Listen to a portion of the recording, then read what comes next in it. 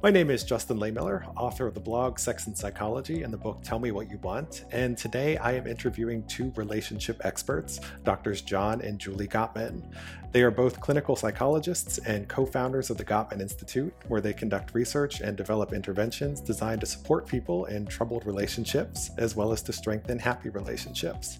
They have published a number of influential academic papers and books, with their latest being 8 Dates, Essential Conversations for a Lifetime of Love, which we're going to be talking about today. So let's get to it. Hi, John and Julie. Thank you for speaking with me today. Morning, Justin. Hi, Justin. It's a pleasure to be with you. Thank you.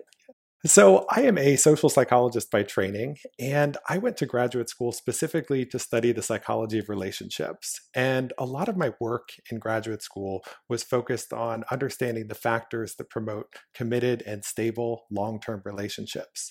So needless to say, I spent a lot of time reading your work, and I've cited it many times over the years. Let me start with this question. In all of your years of studying relationships and working with couples, what do you think is the single biggest takeaway or the most important thing you've discovered? And I know it can be hard to narrow that down to just one thing. So if you want it to be a couple of things, that's fine as well. But what are some of the key takeaways that you found in your work? Well, one of the things that was very surprising to both Bob Levinson and me was that ratio of 5 positive to every 1 negative that really great, stable, happy relationships had, even during conflict. And that really surprised me, that a relationship had to be such a rich brew of affection, interest in one another, excitement, shared humor, all those kinds of positive things, even when they're disagreeing. Mm-hmm. And when we built the apartment lab, when Julie and I built the apartment lab at the University of Washington, and just had couples hanging out without any instructions and not conflict, that ratio of the stable, happy newlywed couples we studied there escalated to 20 to 1. Wow. So I think it was one of the really big surprising things in our research. What about for you, Julie? I think what wasn't so surprising, but parts of it really were the 4 horsemen of the apocalypse, the big predictors of relationship demise, which are criticism, contempt, defensiveness, and stonewalling, shutting down. But I think one of the fascinating parts of that for John and me was that when couples were stonewalling, when an individual was stonewalling, just shutting down, not giving any signals of response to the other person, what they discovered, John and Bob Levinson, is that the individuals were often in fight or flight. Even while they were sitting there, you wouldn't be able to see it. There'd be no differences on the surface. But what you would see is that heart rate was up around, 120, 140 beats a minute as they were quietly sitting there doing nothing. That was a real mind blower. And it made sense of why people were shutting down, which was that they were trying to self-soothe. They were going inwards to self-soothe this awful feeling of fight or flight. So that was fascinating too. Mm-hmm. And I think, Justin, the final takeaway that the masters of relationships seem to have is that when their partner is experiencing negative emotions, sadness, upset, anger, really being distressed, in a great relationship, people seem to have the motto that when you're upset, the world stops and I listen. And I think that sort of emotion acceptance is something that is probably the most important takeaway. I think what happens in a great relationship, that emotional connection is there. Yeah, and that's great. Thank you so much for sharing that. And I like those insights, and there are things that I have certainly cited from your work over the years. My next question for you is, you both spend a lot of time sharing information on the science of relationships with the public. And I know that you work with a lot of couples. So what are some of the big things that you see that people tend to get wrong about relationships? Some of the big myths and misconceptions? Is there any one in particular that comes to mind that you just tend to see over and over that people get wrong about relationships, and maybe what makes for a good and healthy relationship? I put those into two categories: what people do wrong and what people think wrong. Uh, One, in terms of what people think wrong, that is such a common myth, is that people should have a lot of stuff in common in order to make their relationships work.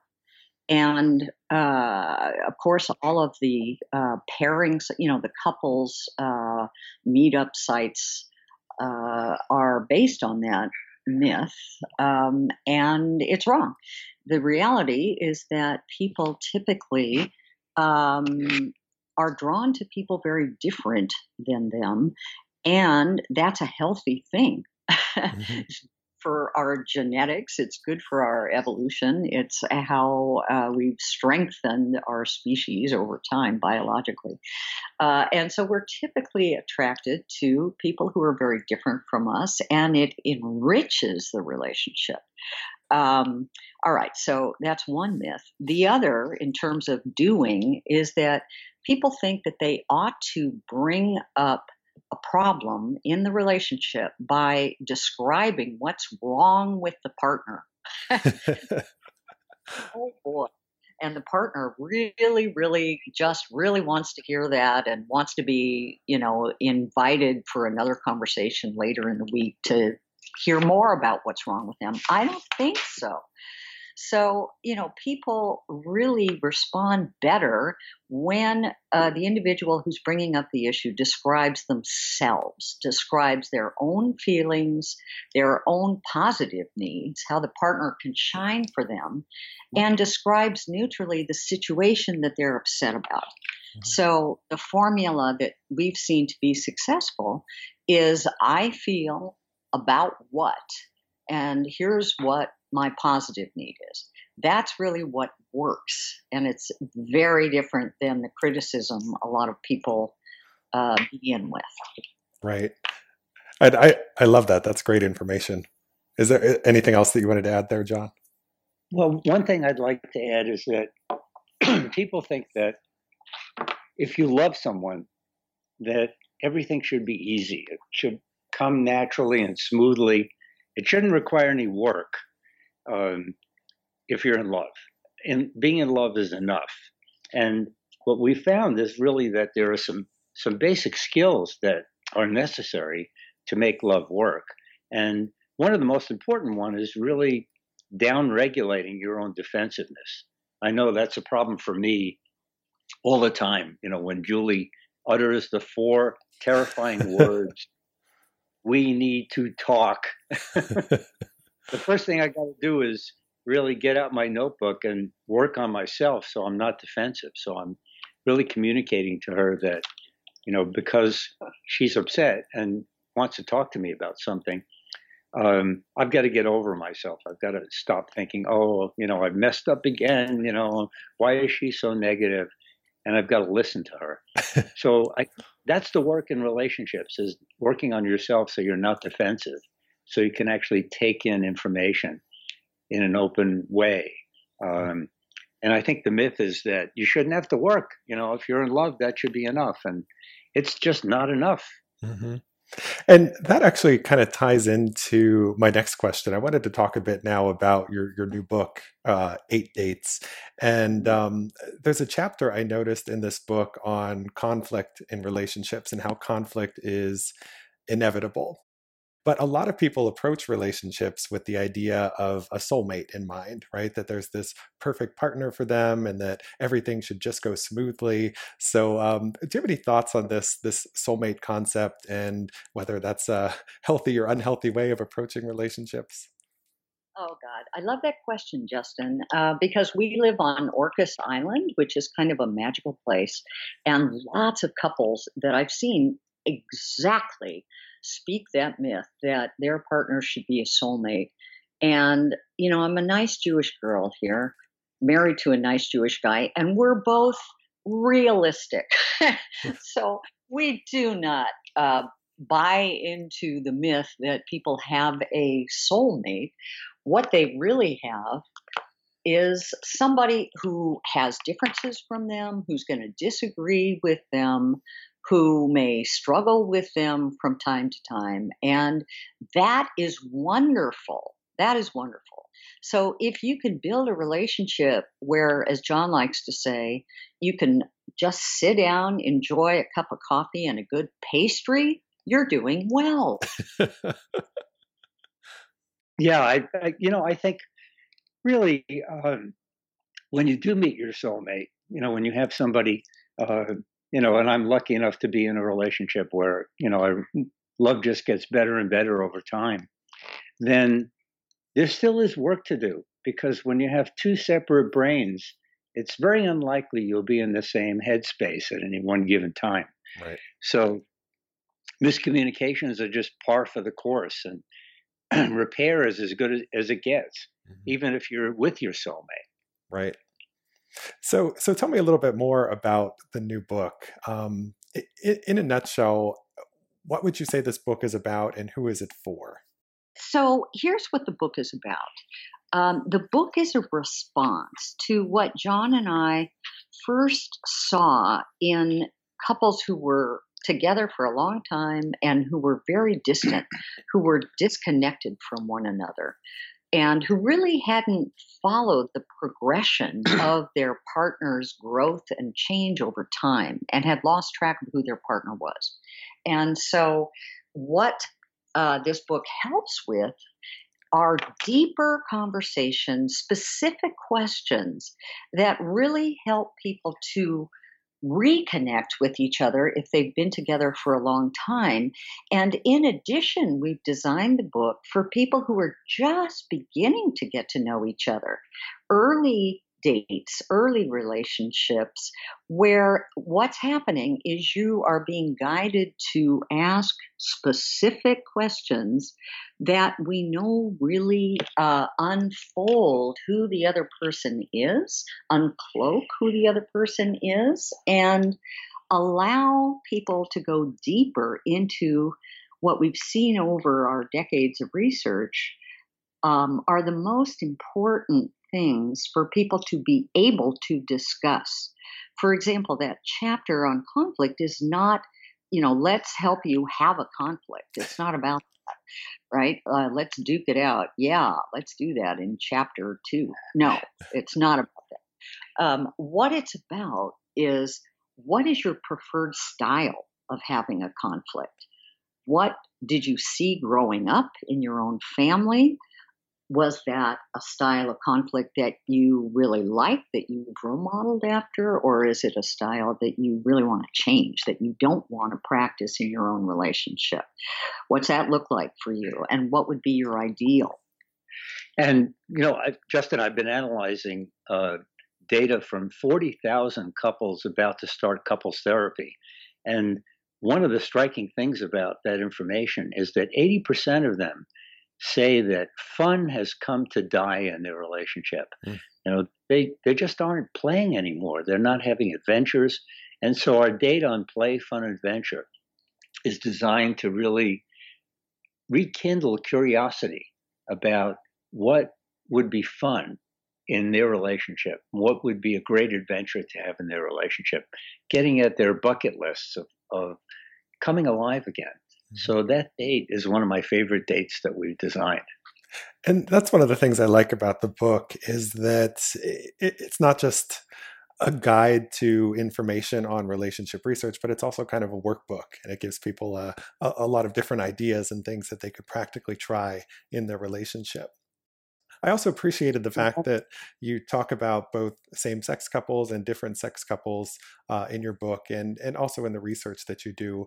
But I'm wondering, are there any differences in the relationship strategies or advice that you offer to couples based on their sexuality, or are the principles of relationship success really kind of the same across couples?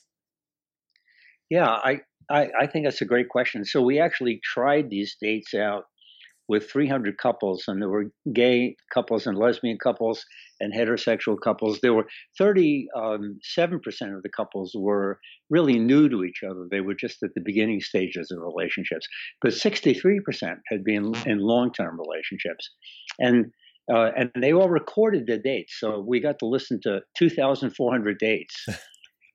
Some of the dates were duds. We started with 12 dates and whittled it down to 8 dates that really were fun and exciting. And I would say that in our research on the differences between gay and lesbian couples and heterosexual couples, mostly they're very similar. But there are some ways in which really gay and lesbian couples are stronger than heterosexual couples. They don't have the same power dynamics, it seems. They're more likely to accept influence. There's more of a sense of humor. There's more openness, less defensiveness, particularly talking about sexual issues. Gay and lesbian couples are much more open and less guarded than heterosexual couples. On the other hand, they have a lot more issues about their primary family growing up. We've seen that they suffer much more from a sense of rejection from their primary family, and more likely to deal with individual issues of being despondent and struggling. But by and large, I think our observational research shows that gay and lesbian couples are much stronger than heterosexual couples. Speaking of sex, I'm someone who went from being more of a relationship researcher in graduate school to being more of a sex researcher these days. And so there was a lot in your book that stood out to me about sex and sexual communication. I know you have a whole chapter on that. And so I know that a lot of my readers and listeners are very interested in that sexual communication piece in particular. And so I'm curious, do you have any insight or advice that you would share with regard to how couples can improve sexual communication in their relationship when it comes to, say, getting what they want or initiating sex?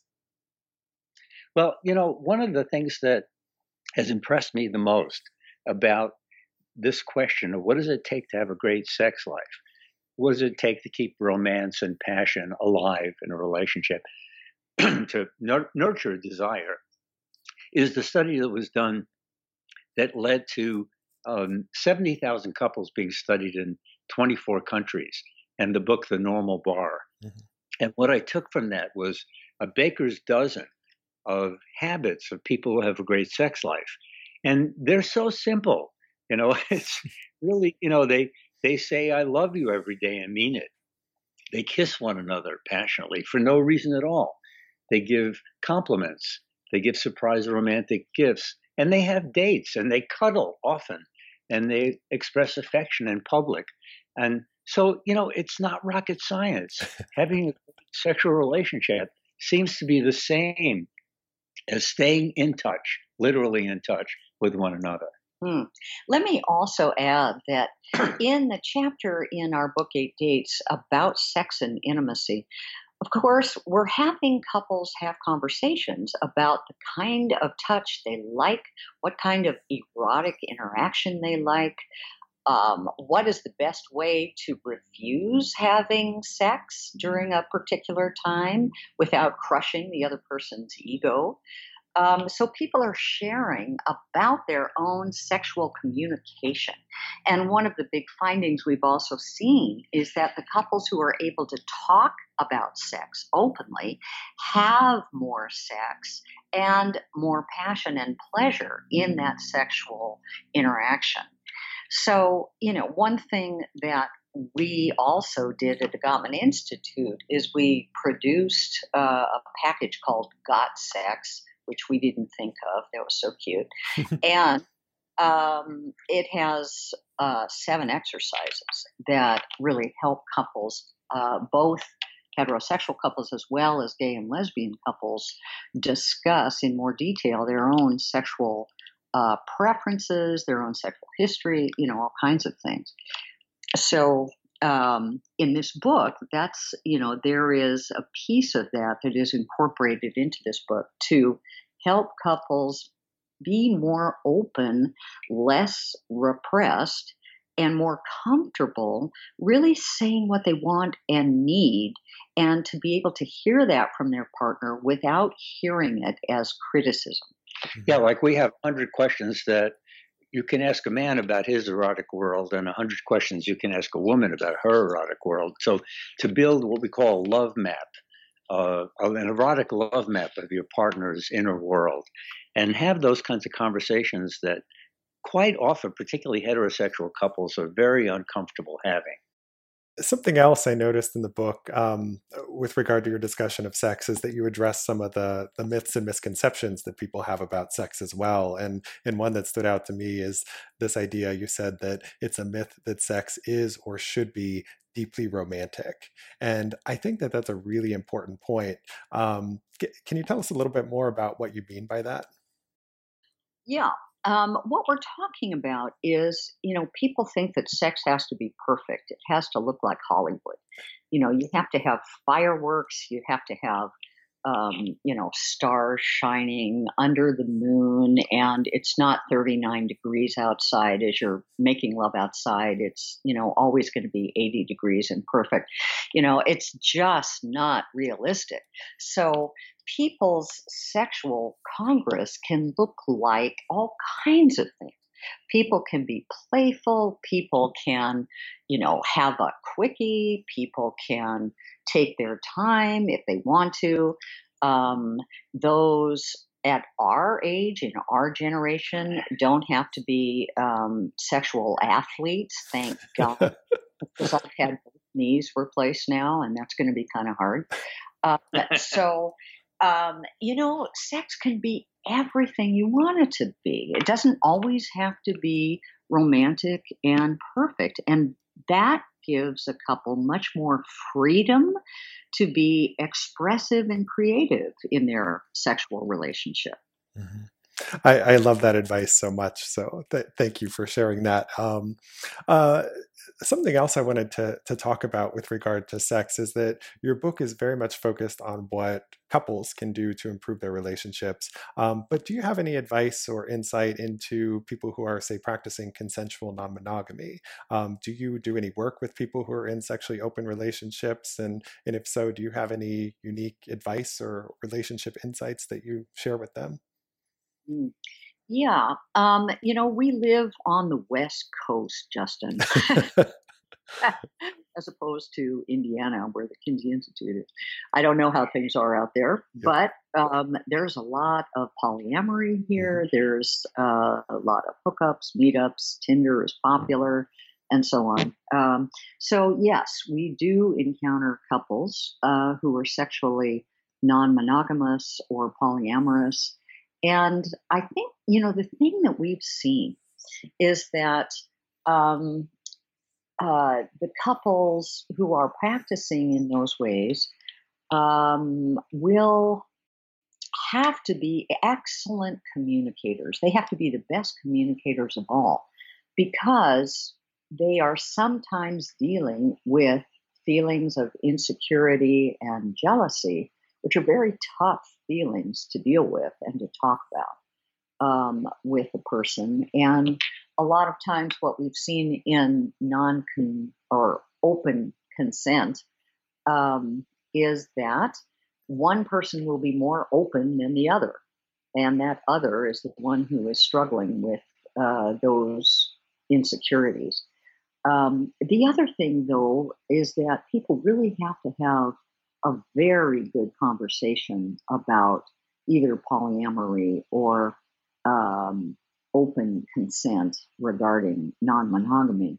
They Mhm. have to be really, really clear about what the boundaries are and whether or not emotional connection with the other partners is really allowed. Falling in love is really allowed because what we often see, of course, is that we know that every time somebody has touch, let alone intercourse, oxytocin, the hormone of bonding, is released, and that leads to feeling emotionally connected with the person if the sexual experience has been a positive one.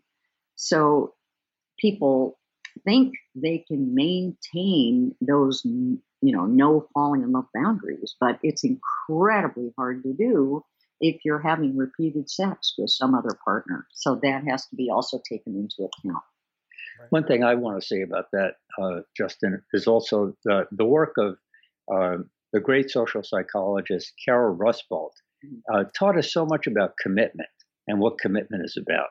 And the important thing, I think, in a polyamorous relationship is that when you're feeling distant from your partner that you're committed to, or there's been an argument with your partner, the important thing is to give voice to those complaints to your partner rather than talking to somebody else about those complaints.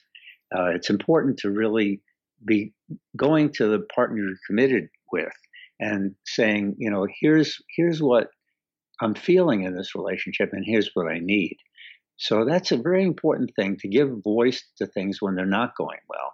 And also to avoid really thinking that the grass is greener somewhere else, to not make negative comparisons between your partner and others, even when things aren't going well. So don't run to somebody else in order to deal with problems in your relationship.